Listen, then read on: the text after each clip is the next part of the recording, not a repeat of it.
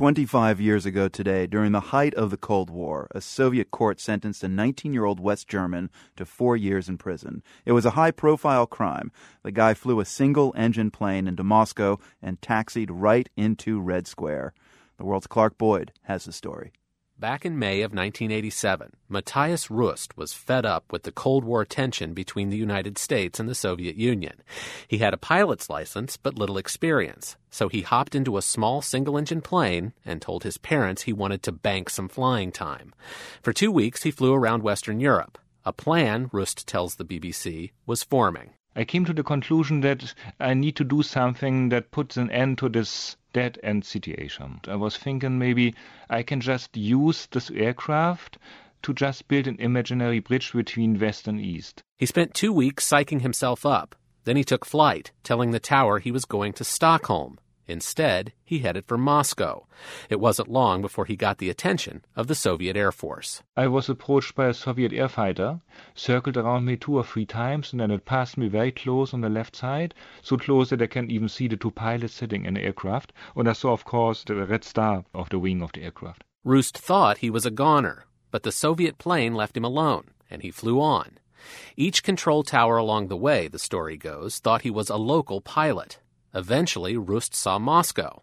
He wanted to land in Red Square, but it was full of people, so he landed nearby, a landing caught on video by a British tourist. That aeroplane's doing suddenly flying over Red Square. Rust taxied right into Red Square, to the surprise of onlookers. I was surrounded by a big crowd of bystanders, and most of them were Russians. And they were watching me, they were smiling at me. The first question of one Russian woman was what I came for and where I came from.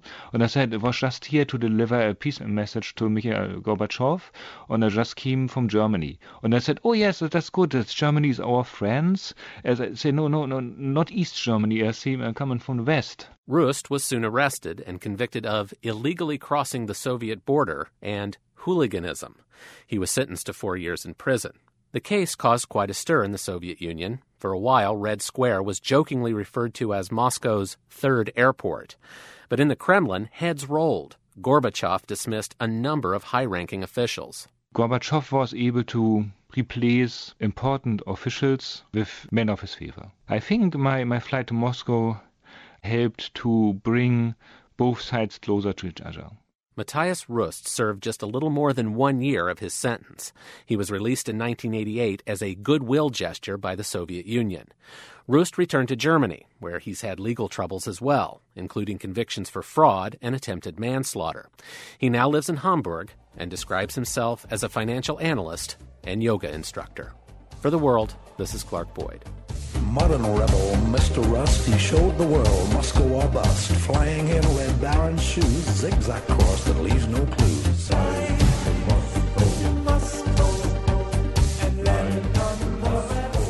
He even got his own theme. We've got a great picture of Rust standing by a Cessna in Red Square back in 1987.